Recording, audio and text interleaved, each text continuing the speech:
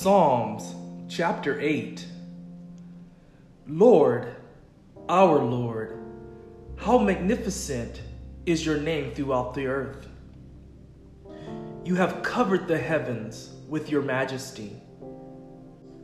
From the mouths of infants and nursing babies, you have established a stronghold on account of your adversaries in order to silence the enemy and the avenger.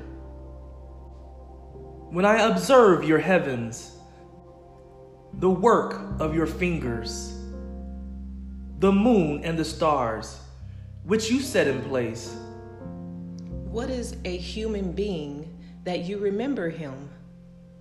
A son of man that you look after him? You made him little less than God and crowned him with glory and honor. You made him ruler over the works of your hands. You put everything under his feet.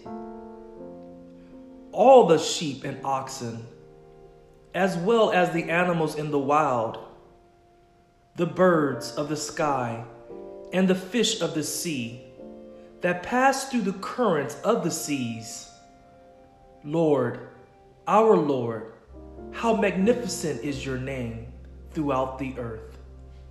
Psalms chapter 8.